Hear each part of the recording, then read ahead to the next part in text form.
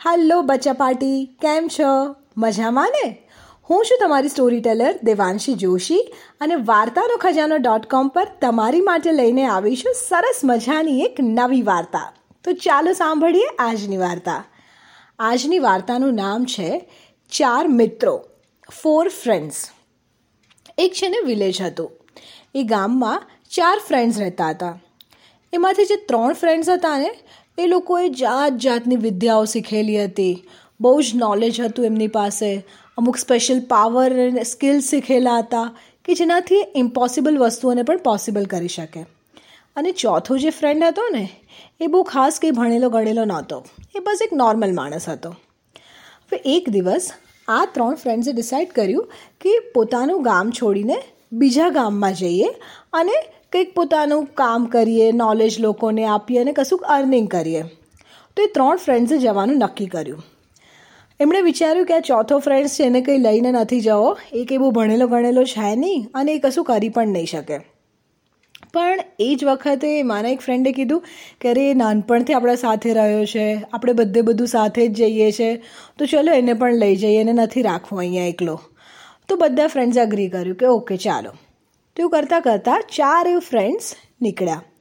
હવે પહેલાંના જમાનામાં એક વિલેજમાંથી બીજા વિલેજમાં જવું હોય તો આ બધા વ્હીકલ્સ ને બધું નહોતું, બધા ચાલીને જ જાય અને વચ્ચે જંગલ આવે, એ લોકો જંગલ ક્રોસ કરીને જવાનું હોય. તો એ લોકો જતા હતા.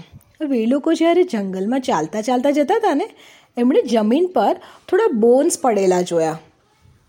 તો એ લોકો વિચારવા માંડ્યા કે આ તો કોઈ એનિમલના બોન્સ હોય એવું લાગે છે. તો એક ચતુર ફ્રેન્ડ હતો, એણે કીધું અરે હા, આ તો લાયનના બોન્સ છે અને મારી પાસે સ્પેશિયલ એક વિદ્યા છે, એનાથી હું આ બધા લાયન્સના બોન્સ કનેક્ટ કરીને સ્કેલેટન બનાવી શકું છું. હવે એ બહુ જ એક્સાઇટેડ હતો કે હા હું આનું એકદમ સ્કેલેટન બનાવી દઉં અને પછી એકદમ જબરજસ્ત લાગશે સ્કેલેટન. બીજો ફ્રેન્ડને થયું કે અરે હું પણ મારી વિદ્યા બતાવું. એણે કીધું કે જો તું સ્કેલેટન બનાવી શકે છે ને, તો હું લાયનના એ સ્કેલેટન પર સ્કિન ને બધું લગાવી શકું છું અને એકદમ લાયન જેવો બનાવી શકું છું. ત્રીજા ફ્રેન્ડને થયું કે આ 2 ફ્રેન્ડ્સ પોતાની વિદ્યાનું પ્રદર્શન કરી રહ્યા છે, તો હું પણ તો કેટલો નોલેજેબલ છું, મને પણ મારી વિદ્યા બતાવવા દે. એણે કીધું કે જો તમે એનું સ્કેલેટન બનાવી શકો, એના પર સ્કિન ને બધું લગાવી શકો, તો મારી પાસે તો એવો સ્પેશિયલ પાવર છે કે હું એને જીવતો કરી શકું, હું એને અલાઈવ કરી શકું. આ સાંભળીને તો ચોથો ફ્રેન્ડ્સ તો એકદમ ગભરાઈ ગયો. એણે કીધું અરે ઊભા રહો, તમે 3 એવું કશું ના કરશો, જો આ લાયન જીવતો થઈ ગયો તો આપણને બધાને મારી નાખશે. પણ પેલા 3 ફ્રેન્ડ્સ કશું જ સાંભળવા તૈયાર નહોતા. એમને તો એકદમ આવી ગયું હતું કે ના, અમારે તો બતાવવું જ છે કે અમારી પાસે સ્પેશિયલ પાવર છે, સ્પેશિયલ વિદ્યા છે, અમે આવી બધી યુનિક વસ્તુઓ કરી શકીએ છીએ. એટલે બધા પેલા ચોથા ફ્રેન્ડ્સને લડ્યા કે તું કશું બોલ ના, તારી પાસે તો કંઈ નોલેજ વિદ્યાઓ બધું કશું છે જ નહીં, અમને રોકીશ ના, અમને અમારો પાવર બતાવવા દે. તો પેલા ચોથા ફ્રેન્ડ્સે બહુ ટ્રાય કર્યો આ લોકોને સમજાવવાનો, પણ આ લોકો તો માન્યા જ નહીં. તો ચોથા ફ્રેન્ડે કીધું કે સારું, તમને લોકોને જે પણ કરવું હોય એ કરો, પણ મને 1 મિનિટ આપો, હું ઝાડ પર ચડી જાઉં પછી કરો. એટલે એ તો ફટાફટ ઝાડ પર ચડી ગયો. હવે પેલા 3 ફ્રેન્ડ્સ જે હતા એ લોકોને તો એમની વિદ્યાનું પ્રદર્શન કરવું હતું. એટલે સૌથી પહેલાં ફ્રેન્ડે મંત્ર બોલીને એ જે બધા બોન્સ પડ્યા હતા એમાંથી લાયનનું સ્કેલેટન બનાવી દીધું. પછી બીજો ફ્રેન્ડ આવ્યો, એણે એની પર હાડ, માંસ, ચામડી એવું બધું લગાવીને આમ એકદમ લાયન જેવો રેડી કરી દીધો એને. અને ત્રીજો ફ્રેન્ડ આવ્યો, એણે મંત્ર બોલીને જેવી ફૂંક મારી, લાયન તો મોટી ત્રાળ પાડીને રોર કરીને જીવતો થઈ ગયો. વાવ!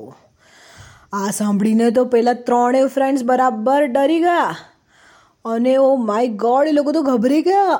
અને હજુ એ કશું વિચારીએ પહેલાં જ લાયને સીધી એમના પર તરાપ મારી અને હમ કરીને 3 ફ્રેન્ડ્સને ખાઈ ગયો. અને પેલો ચોથો ફ્રેન્ડ જે ઝાડ પર ચડીને આ જોતો હતો ને, એ જોઈને બહુ જ દુઃખી થયો કે મેં કીધું હતું આ લોકોને કે આવી રીતે લાયનને જીવતો ના કરશો, નહીં તો આપણને જ ખાઈ જશે. પણ આ લોકોએ મારી વાત ના માની. So what is the moral of the story? આ સ્ટોરીનો મોરલ એ છે કે જ્યારે આપણા પાસે કોઈ સ્પેશિયલ પાવર્સ હોય, કોઈ નોલેજ હોય, સ્કિલ્સ હોય, તો એને કરેક્ટ ડિરેક્શનમાં યુઝ કરવાની હોય.